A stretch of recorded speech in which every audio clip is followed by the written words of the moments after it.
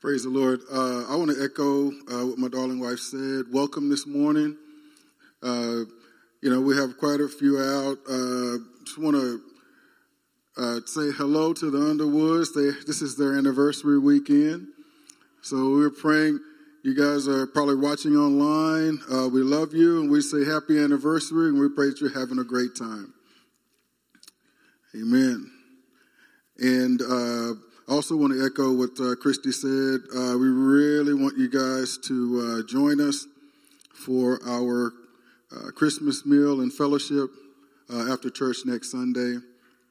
It's going to be a wonderful time in the Lord, and some people are working very hard to make it a pleasant experience for everyone. And I'd like for us to have that opportunity to take advantage of every opportunity to fellowship in something other than a church service, where we can actually just be ourselves, relax, and just enjoy each other's company and bless each other in whatever ways God has gifted us. So please join us next Sunday after church. And like Christy said, eat light or eat heavy if you want to. If you're a heavy eater, just don't let it stop you from enjoying the fellowship and food when we come together corporately. Well, praise the Lord. Join me in a brief word of prayer, and then we will spend our time in the Gospel of Luke this morning, chapter 1. Dear Heavenly Father, yet again, we thank you for who you are and what you've done for us, Lord. You are truly a father to the fatherless. You are truly the wonderful Counselor. How great thou art. And we have all tasted and seen that you are good. And so, Lord, we bless your name this morning, and we pray that you would visit us today, Father God, and really minister to us through your word. In Jesus' name, amen. Amen. Luke chapter 1, I'm primarily going to start in the 5th verse, and we're going to cover a large portion of the Gospel of Luke. But I didn't give it to them. Who's doing the verses back there? I think the first one I gave you was Luke 5 to 17. You can go ahead and put that up there, but I'm going to read the first 4 verses I decided this morning. Luke 1. And it says, and Luke gives us really the reason, one of his purpose for writing this. And he says, in as much as many have undertaken to compile a narrative of the things that have been accomplished among us, just as those who from the beginning were eyewitnesses and ministers of the word have delivered them to us, it seemed good to me also, having followed all things closely for some time past, to write an orderly account for you, most excellent Theophilus, that you may have certainty concerning the things you have been taught. You know, I felt like it's important to really to say that, because this month I'm going to be covering the Christmas story from a slightly different angle. I'm going to be covering the Christmas story from various perspectives. The perspectives of various characters who had a role to play in the Christmas story. And how they fit, not only how they fit in the story, but the story that they saw, events, or the portion of the story that they were involved in and what they were able to see from their perspective. Because everybody can't see from everybody's perspective. You can pretty much only see from your perspective. You didn't live everybody's life. You lived your life. Right? And so I want to start off by saying our first character in the story of Christmas, whose perspective that we're going to cover today, is Zechariah. You don't normally see murals or nativity scenes or anything with Zechariah in it. People just skip right on past him. Elizabeth gets some recognition, but not Zechariah. But do you know that Zechariah is the first character introduced in the Christmas story? Even before Gabriel visited Mary to give her the glad tidings he gave her, he first visited Zechariah.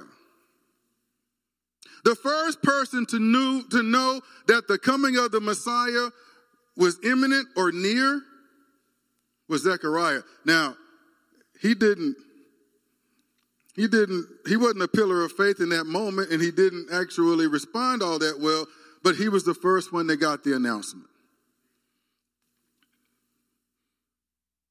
So it seems fitting to begin this Christmas perspective series with Zechariah, the first one who was visited. Verse 5, and I'll just read the verses 5 through 7. It says, "In the days of Herod, king of Judea, there was a priest named Zechariah of the division of Abijah. And he had a wife from the daughters of Aaron, and her name was Elizabeth. And they were both righteous before God, walking blamelessly in all the commandments and statutes of the Lord. But they had no child, because Elizabeth was barren, and both were advanced in years." So this is a short introduction. The introduction of Zechariah is not a lengthy one. The first thing we're told about him is that he's a priest and that he's husband to Elizabeth, a daughter or a descendant of Aaron. So we're given his profession and his relationship status. The introduction continues in verse 6 with a brief description of what I'll call his spiritual character. It says that Zechariah and his wife Elizabeth were righteous. Say righteous. They were righteous before God. And that they both walked blamelessly. Say blameless. In all the commandments and statutes of the Lord. So this tells me Zechariah was a man who, when God called him, he answered God's call to the priesthood. He took his relationship with God seriously. Are you hearing me? And he committed to a lifestyle of serving the Lord. Being a priest wasn't a glory position. It's a lifestyle of serving both God and man. It's a lifestyle of sacrifice, self-denial, dying to self. Are you hearing me? This man loved God. This man walked with God. He answered the call to a lifestyle of service. And he chose a daughter of Aaron as his wife, which tells me he didn't just want a woman to keep his bed warm and perform wifely duties. He wanted as a wife a woman who knew how to walk with God. He wanted a wife whose commitment to following God matched his own. And he looked for a wife out of the family of Aaron. So he even honored God in the choosing of his mate. He didn't want to pick someone that's just going to serve him. He intentionally chose someone that's going to love God more than she loves him. So in this small introduction, this tells me a lot about the man, Zechariah. Stuff that's important for us to pay attention to. Stuff that we can learn from him. And it says of their testimony is that they were righteous before God and they walked blamelessly in all his commandments and statutes of the Lord. What a glorious testimony.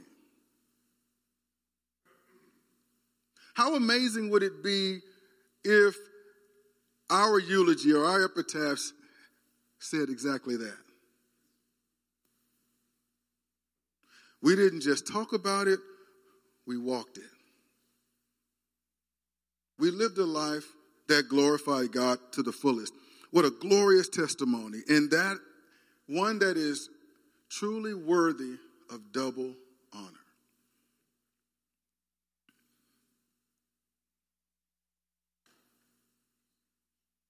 So I remind you that this month I'm focusing on the Christmas story from the perspective of different people who played a role in the story. And what is perspective? I don't want to make this a class and put anybody to sleep, but what is perspective? Perspective is simply a point of view. It's a point of view. It's the way that we see and interpret the world around us. It's a point of view. And that point of view is formed by many different things, but I will say life experience forms our perspective as much as anything else. There are other things, other factors that factor into it, but life experience forms our perspective as much as anything else. And I believe that's what happened with Zechariah. Let's for a moment consider, and during this message, what Zechariah has experienced in his life, and two, how that life experience might have impacted his perspective when he encountered the archangel Gabriel. Just a little bit of a recap script of what we went over so far. Scripture says that Zechariah and his wife were godly people. An entire adult life lived righteously unto God. Decades of marriage in which both he and his wife walked blamelessly in the word of the Lord. Yet they were never able to have children because his wife Elizabeth was barren. I don't believe for a second that they lacked faith in God. You don't have the testimony that they have without having faith in God. This isn't a judgment about them. You know, although I'm sure their peers and many people probably felt like, dude, for people who walk with God like they do, they ought to be abundantly blessed. They ought to be more blessed than most. They ought to be more blessed than all the rest of us. They ought to be able to have children. How can they be walking with God so blamelessly and not be able to have children? That's a curse upon them. So there must be something. Maybe there's some dark secret we don't know about. The whispers, I'm sure they had to deal with that. You remember Job? His well-meaning friends, when all the calamity was befalling him, they tried to get him, come on man, fess up. We're going to still love you. We're your boys. There's no way you're walking blamelessly with God and all this has befallen you. There has to be something for which you need to repent. There has to be some deep, dark secret that you need to confess and make right with God so all of this can stop. And he's like, no, I don't know why this is happening to me. I'm not doing anything differently than I've always done. You know, the same mindset, the same thoughts, the same whispers had to be going on regarding Zechariah and Elizabeth.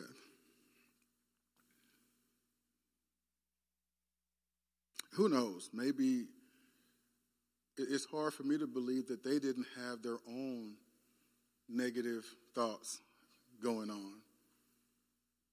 Their own doubts, their own self-condemnation, their own struggle. But I don't believe they lacked faith. Their life was rooted in faith and trust in God. And I'm sure God answered many of their prayers. But giving Elizabeth the ability to bear a child was the one prayer that went unanswered by God.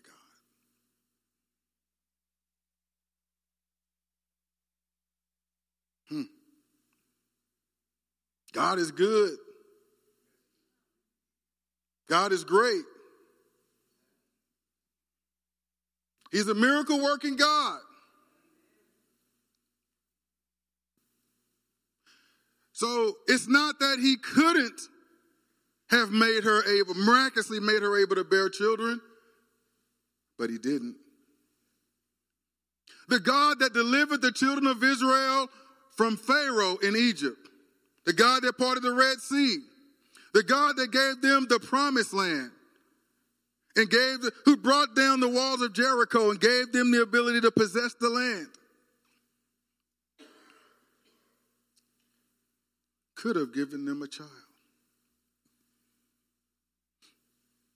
But I see a theme in scriptures in these amazing times here when God's about to do something great. You notice that Abraham, the father of our faith, was promised a son.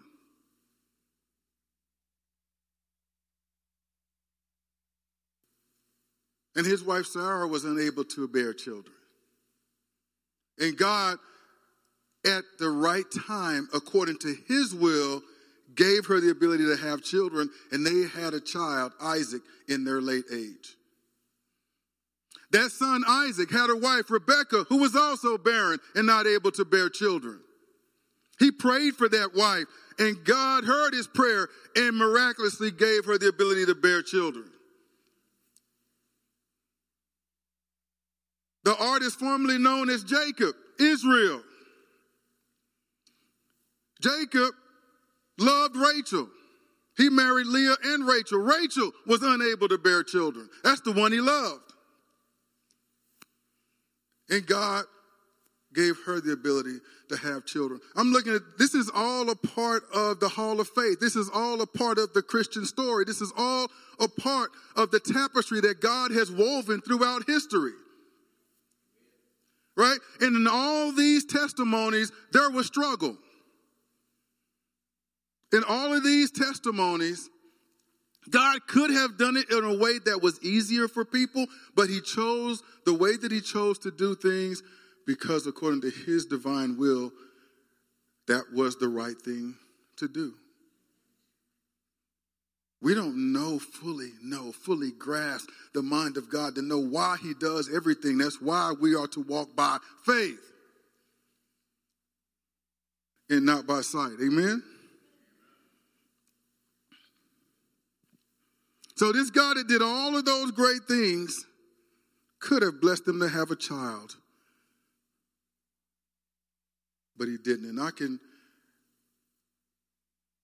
it doesn't say how many years they were married. But it does say that now, however long they've been married, and we can know that they've been married decades. They got married. However young they were when they got married, the scripture says in verse 7 that they were well advanced in years. So every day, every year, who knows how many times they prayed for God to bless them to have a child, and how many times that prayer didn't get answered.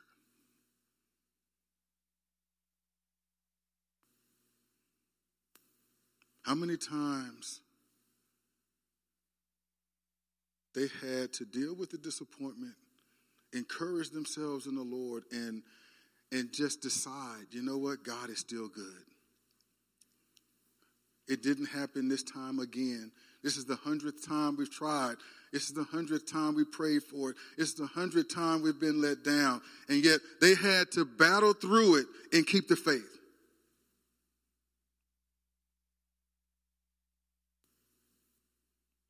They still, through it all, maintained the testimony that they walked righteously with God and blameless in all of his commandments and statutes. That is to be recognized and commended.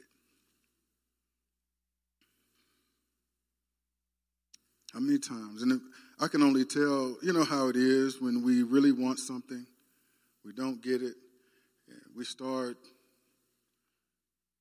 I don't know if bargaining is the real word, but, you know, all of a sudden reality starts setting in And we start saying stuff like, well, that's okay. Knowing good and well the words come out of our mouth don't match what we're feeling in our hearts. But we're trying to drum something up. That's okay. I'm sure God has his reasons. Oh, and this is just my cross to bear. However we tend to entertain thoughts and words that just kind of help us muddle through. We don't want to, we don't really want to launch out at God, so we do what we can to muddle through.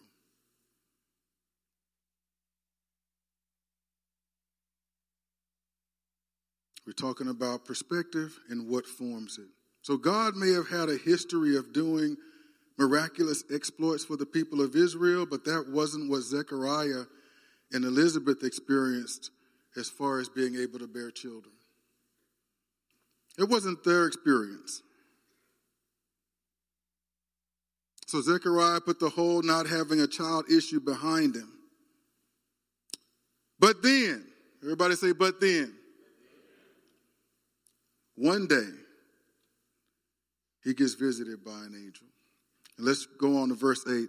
Now, while he was serving as priest before God, when his division was on duty, according to the custom of the priesthood, he was chosen by lot to enter the temple of the Lord and burn incense. And the whole multitude of the people were praying outside at the hour of incense. And there appeared to him an angel of the Lord standing on the right side of the altar of incense. And Zechariah was troubled when he saw him, and fear fell upon him. But the angel said to him, do not be afraid, Zechariah, for your prayer has been heard. And your wife Elizabeth will bear you a son, and you shall call his name John. And you will have joy and gladness, and many will rejoice at his birth.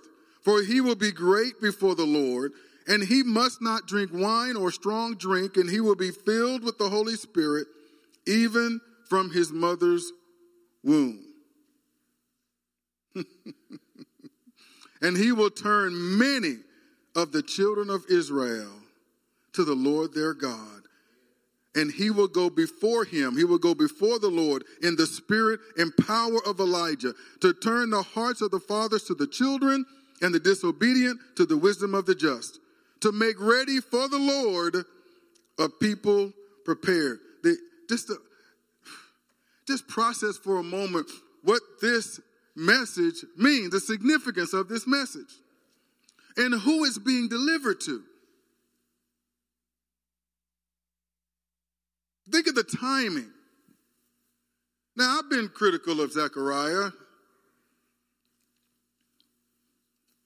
but I found myself under conviction in studying and reading through this for this message.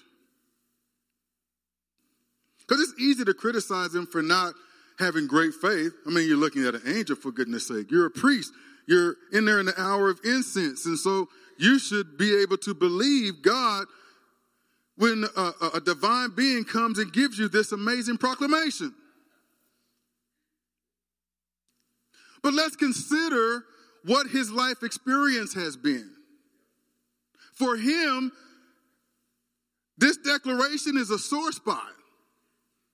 For him, in order to get through, he's had to kind of die to that whole hope of having a child, because not only have they gone so many years, even decades, without the answer, without God answering their prayer for a child, now they're advanced in years. As far as they were concerned, the time for that is gone. And now God sends an angel to say, hey, brother, your prayers have been answered. You're going to have a child. My brothers and sisters who attend Saints Alive, what if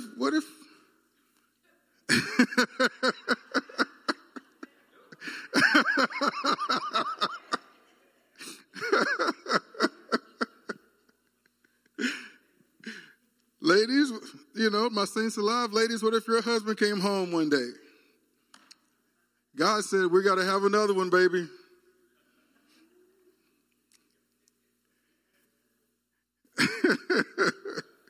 She probably said, well, God's got to tell me that directly.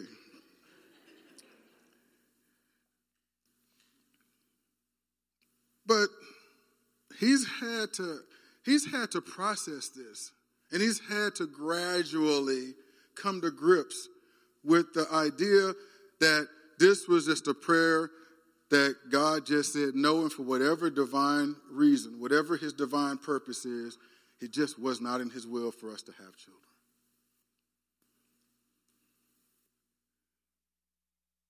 Think of all the prayers that went forth. Think of all the hopes that got dashed. Think of all those things. It shouldn't be any wonder why he would have pause and wouldn't just jump at this proclamation at this time. You know, at this age, do we even want a child? You know, we wanted one when we were 30 or 40. You know, if we're 70 now, however old he was, you know, it's like, do we even want a child now? God, this wasn't part of our plan.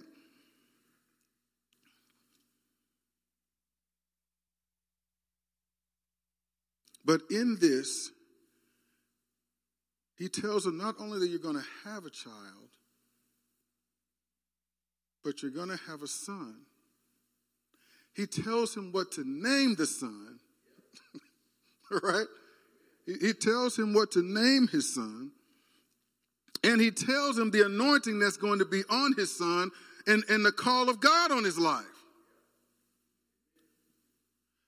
All of that is amazing enough, but he tells him that he is going to turn the hearts of the people back to God, and amazing enough that he is going to go before the Lord, the long-awaited Messiah.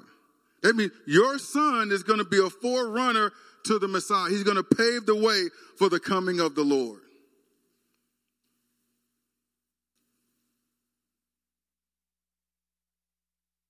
He wasn't there when Jesus was born. At this moment, he has no idea who the Messiah is, who the Messiah is going to be, or whatever, but he knows he's going to have a boy, and his boy has a part to play in the Christmas story. He and his wife are going to bring a boy into the world who's going to turn the children of Israel's hearts back to the Lord their God and make ready for the Lord a people prepared for him. That's his perspective. Are you hearing me? Right? And here's the thing. I mean, nobody else knows what's going on between God and Zechariah at this moment. God didn't proclaim this to everybody. We get to know it because we're reading it after the fact. But in this moment, God's going to, the angel Gabriel just spoke with John. The next person he's going to speak to is going to be Mary.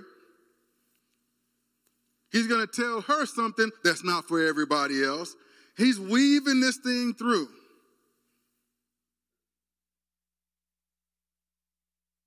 Don't you think for a second, no, that's next week. That's next week. But God is weaving this thing together. He's telling each of the primary characters what they need to know so that they can play their part in the overall story. And they don't need to know everybody else's part. They just need to know their part and walk in it. And God is making it all come together and making it come to pass.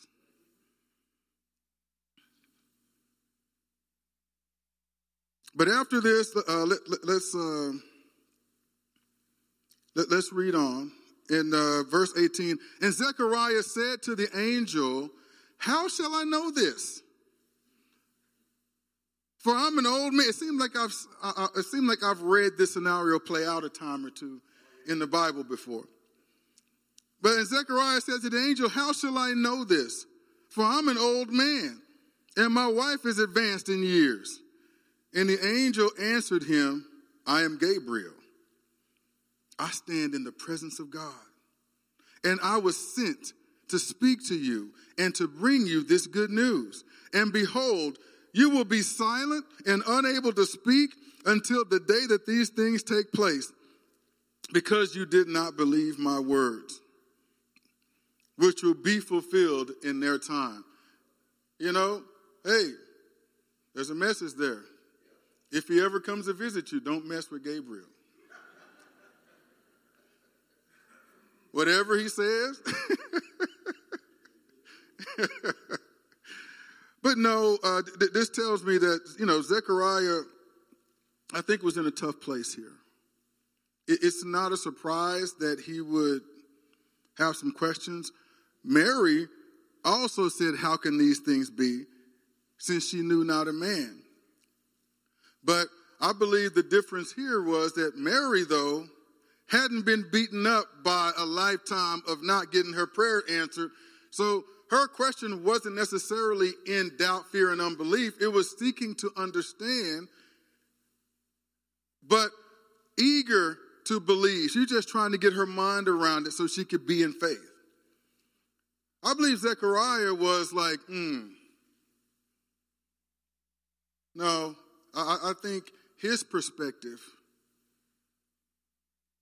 was one of unbelief. Because he'd been there. He'd crossed that road hundreds of times. He crossed that road many years. He went to God, he and his wife. He shed tears with his wife when the prayer went unanswered untold number of times. And now, when we're both advanced in years, this message comes, nah, color me skeptical.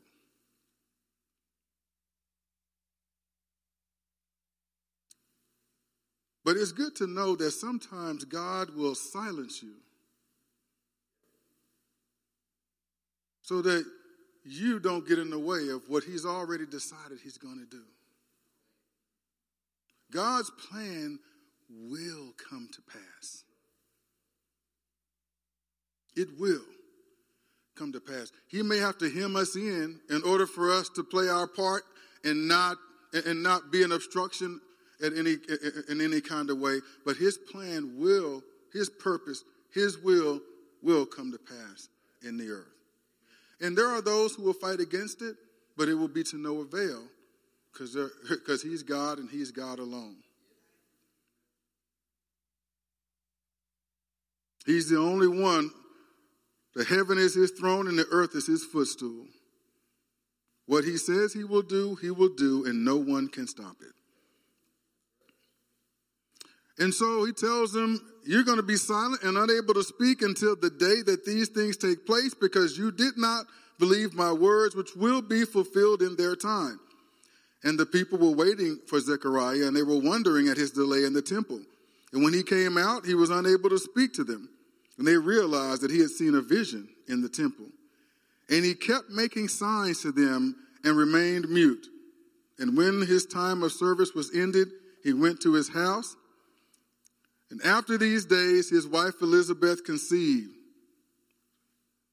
And for 5 months she kept herself hidden, saying, thus the Lord has done for me in the days when he looked on me, to take away my reproach among people. It was a reproach among people for you to not be able to bear children. Now, guys, don't y'all be getting any ideas. I don't want y'all trying to go home to your beloved with the supposed message from the Lord. Don't you try to drop that line on your wife. It may not be received well. You may get away with it one time.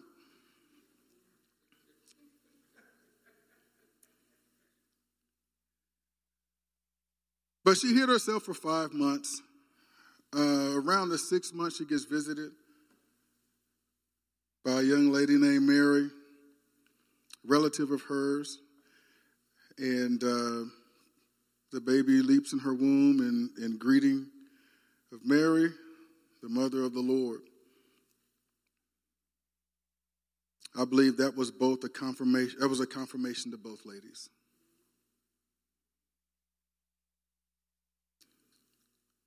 I don't want to belabor the time, so I want to skip all the way down to verse 57.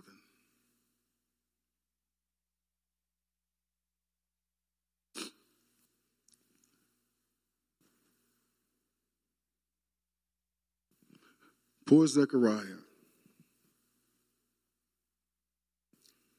faithful man of God, loving husband, one of the good priests, great reputation, gets this wonderful message brought by Gabriel, and then he gets his mouth shut.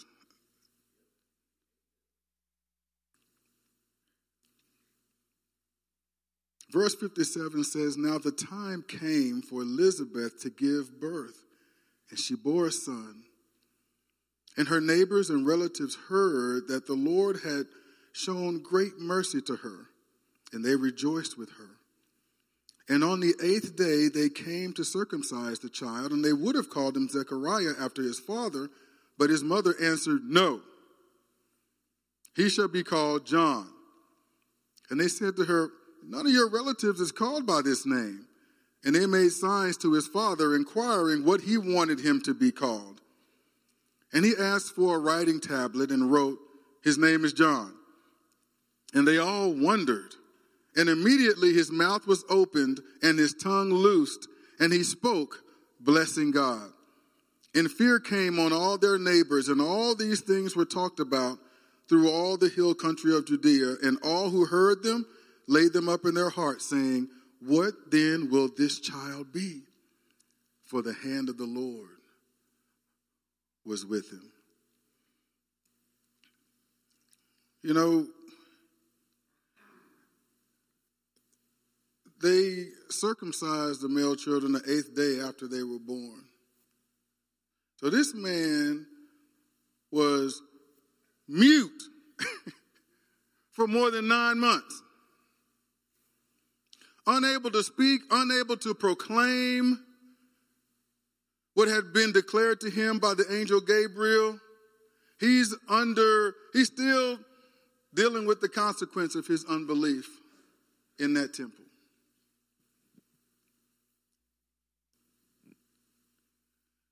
But today, his son was circumcised. And he acted in obedience. His wife knew it. Our boy's name is John. They're like, no, let's see what your husband's got to say. And he wrote it down. The boy's name is John. He learned his lesson, boy. He learned his lesson. What the angel Gabriel said, he said, these things shall come to pass in their time. And everything happened. He went home. He lay with his wife, and she got pregnant. When she had the baby, it was a boy. This was all done by the hand of God. And when that boy was born, there was one thing left to do for them to name the child. And husband and wife said the same thing. His name is John. And when he wrote down that name, John, all of a sudden, his mouth was loosed and he was able to talk again. You know, tell you what, you know the whole phrase, loose lips sink ships and so forth. This doesn't really mean it in this way, but I'm going to apply it in this way, right? We have to be measured and careful about what we allow to come out of our mouths. Particularly when we know it's God speaking to us. When we know what we're hearing is a word from the Lord. We have a responsibility to respond to that. And you know, let God be true and everyone else a liar. Right? Even if that one is the one who's in the mirror looking back at you. You know, our feelings sometimes are the biggest liars to us. See, his life experience in that temple caused him to perceive what should have been a joy and something that made you rejoice and worship. And he should have been able to say, yes, Lord. But his life experience colored his perspective. And he did not see it in the light that he should have seen it in. Are you hearing me? I'm telling you this because we all should be able to relate to this.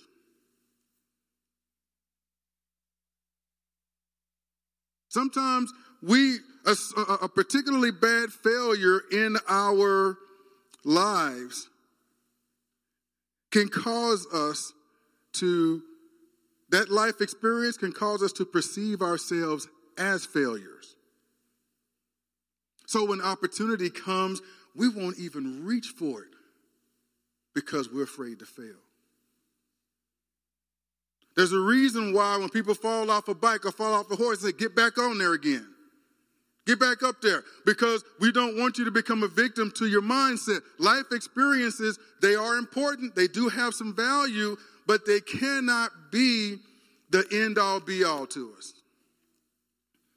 We cannot allow life experiences to affect how we respond when God speaks to us. Are you hearing me? And we learn that valuable lesson through Zechariah. He's got his boy.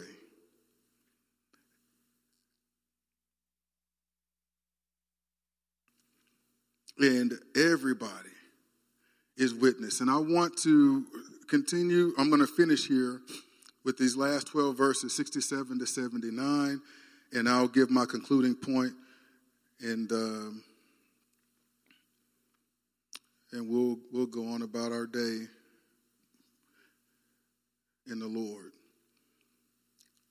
67. And his father Zechariah was filled with the Holy Spirit and prophesied, saying, blessed be the Lord God of Israel, for he has visited and redeemed his people, and has raised up a horn of salvation for us in the house of his servant David, as he spoke by the mouth of his holy prophets from of old, that we should be saved from our enemies and from the hand of all who hate us, to show the mercy promised to our fathers, and to remember his holy covenant, the oath that he swore to our father Abraham, to grant us that we, being delivered from the hand of our enemies, might serve him without fear, in holiness and righteousness before him all our days.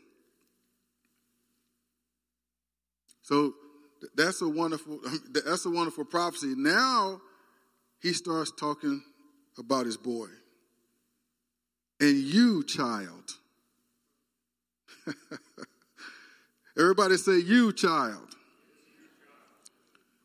You, child, will be called the prophet of the Most High.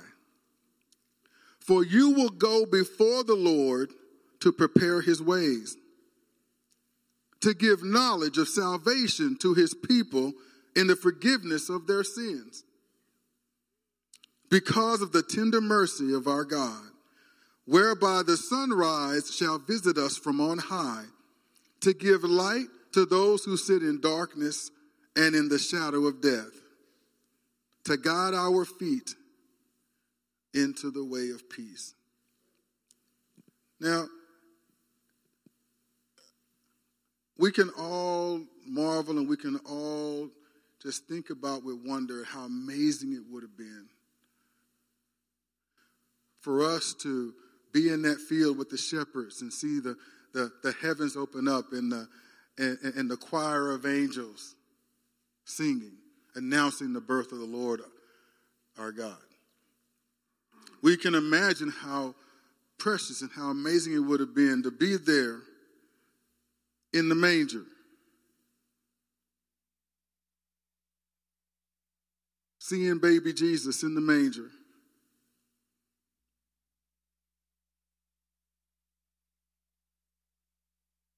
The wise men's experience following that star and presenting their presence. For they know that they have laid eyes on him who they travel so far to see. And go back rejoicing, we have seen the Messiah. We've seen the Savior of the world.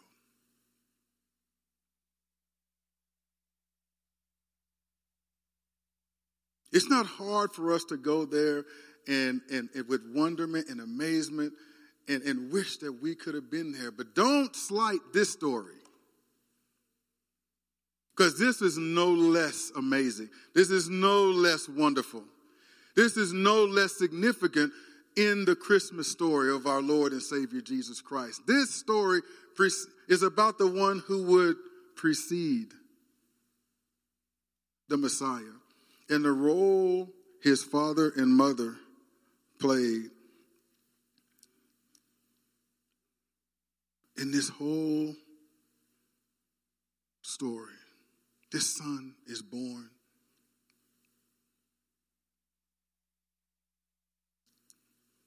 By God's divine miracle-working power, God quickens her womb, and they're able to have this miracle baby.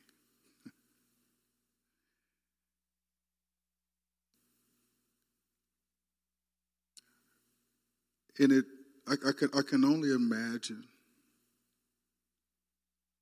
what Zechariah and Elizabeth must have thought.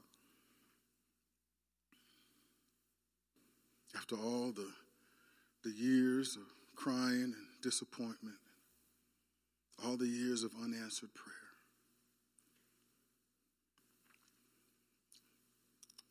What must have been going through their mind? What joy must have welled up inside them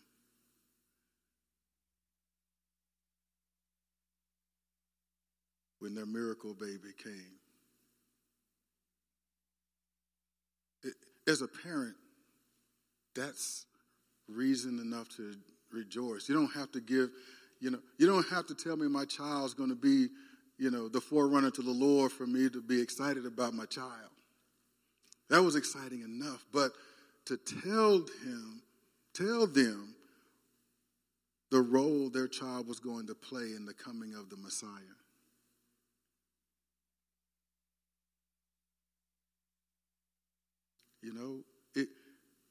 It would have been a blessing. It would have been precious if God had answered their prayer in their prime of their childbearing years. But for him to answer it when he answered it. Oh my goodness. There's no substitute for that. Right? And all those years of disappointment have culminated into this one moment of unimaginable joy. And so I just kind of want to conclude it by saying Zechariah, just kind of sum it up, do a summary of Zechariah. Zechariah is the godly man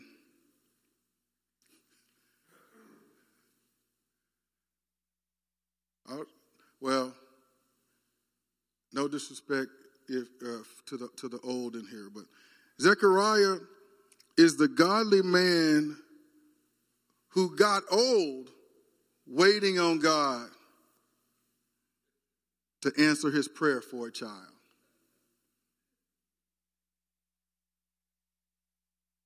Sometimes we wait for a long time for God to bless us. Right? We have to persevere in a lot of things. And sometimes we get to a point where we think that it's just not going to happen.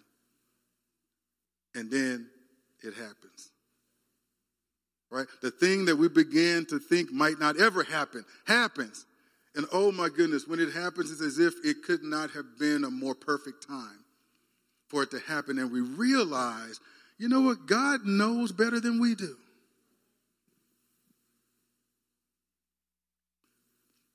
God didn't not answer my prayers all those times. God just had me wait for the answer. Right? It feels like he answered it with a no, but it wasn't a no. His yes just happened a lot later than we wanted it to or that we expected. And that's why, hey, when he comes, will there still be faith?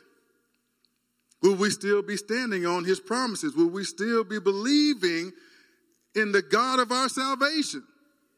If there is nothing that he can't do, if he promised it, he will bring it to pass. He's faithful to us, and he will ever be. So he's a godly man who got old waiting for God to answer his prayer for a child. But after a visit from the angel Gabriel, after a visit from the archangel Gabriel one day, he got exceedingly and abundantly more than he could ever have imagined. And isn't that our God? He can give us what we want when we want it. But that's not how this thing works. That's not how this operates. Thy kingdom come. Thy will be done on earth as it is in heaven. And Lord, I have some prayer requests for you, Lord. And you have spoken to me. People have prophesied. People have given me words of exhortation. You've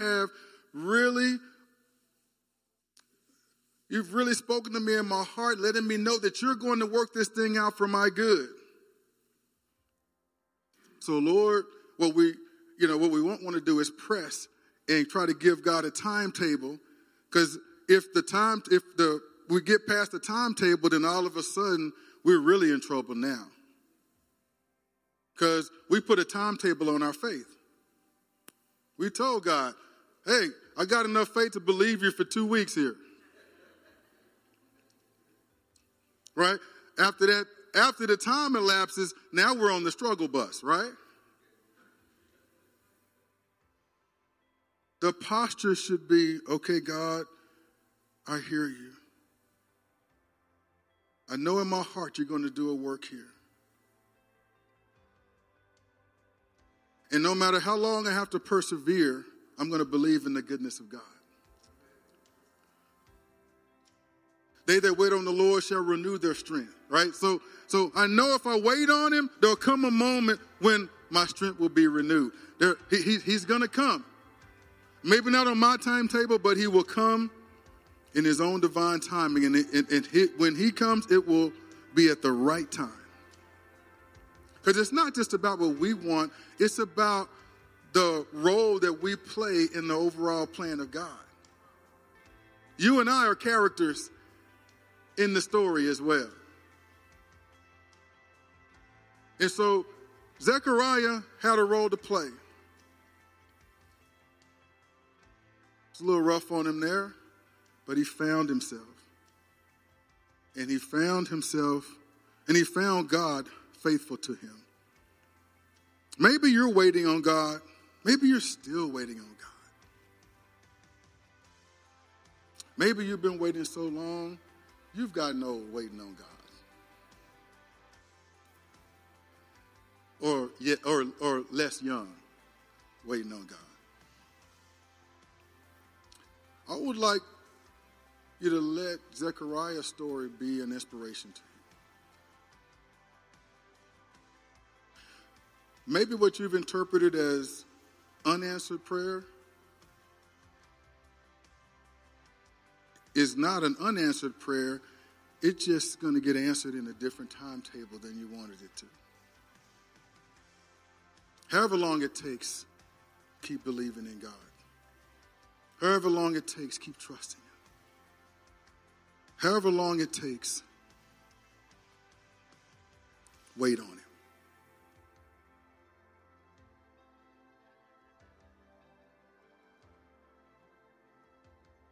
Your strength will be renewed. Your rejoicing will come. I'm going to ask you to stand. Zechariah, godly man. His wife Elizabeth, a godly woman. I don't know why they didn't get a child, why God didn't give them a child in their young age. But he gave them the child that they prayed for at the right time. And they went from probably questioning how favored they are by God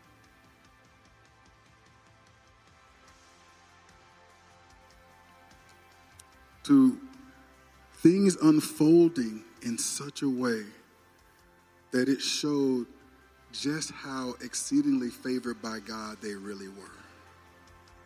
See, things aren't always what they seem. You don't seem very favored by God when you're barren and unable to have children.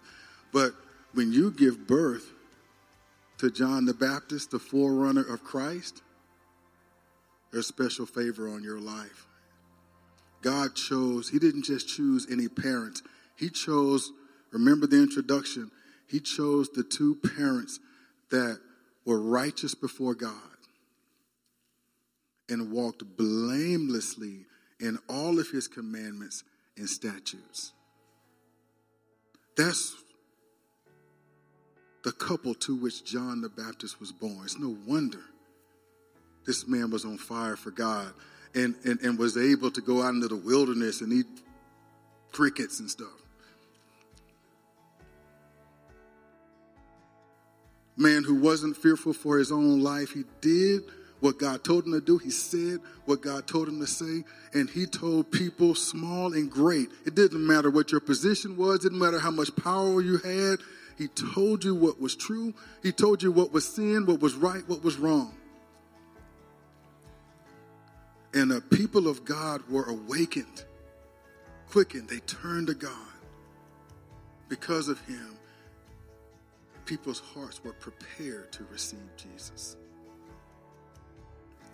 That's the, when Zechariah thinks back on the Christmas story, that's the perspective that he gets. That's the role that he played. And without that role, right,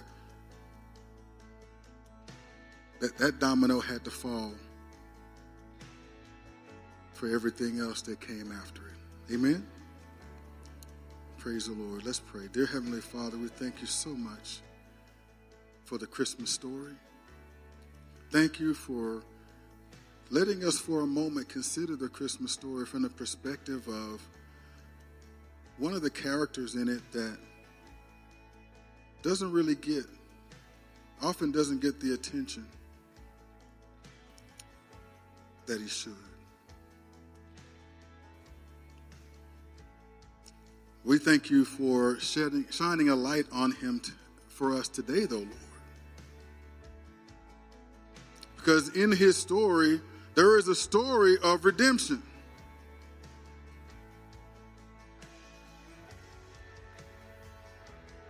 Opportunities seemingly lost to have children redeemed unto them. And the child that was born to them was more of a blessing than they could have ever imagined. Let that be an inspiration and an encouragement to us who may be in the process of waiting a long time, longer than we thought we would have to. Let that be an encouragement and an inspiration for us to keep on waiting, for us to keep on believing, to stay in an attitude of faith, to look with hopeful expectation that what God has promised shall surely come to pass. Who will not allow feelings, who will not allow life experiences to taint their ability to hold on and trust God. Father God, I pray that you encourage afresh anyone who came here struggling in that area today, Lord. Their time is coming. I can't say when, I can't say how, but I know the God that they trust in. And what you promised, you will do. So encourage them, Lord. Strengthen them in their faith, Father God. Help them. Give them a peace where it's needed, that they might continue to stand strong in the Lord and in the power of his might. Do it all for your glory, Father God. And let it be done in such a way that anyone who may be struggling now, that when you do move, that it will be done in such a way that the people in their sphere of influence will marvel at it, like those present marveled at the day when John was named and his dad prophesied over him. They say, what call must God have on this young boy's life? What they were doing there is, Father God, they was giving glory to you. And so I thank you that as you do work these things out, when the moment finally does come, that it will be done in a way that will bring you glory and will exalt you in the minds and hearts of those present. For you are truly worthy of it all. In Jesus' name we pray. Amen. Amen.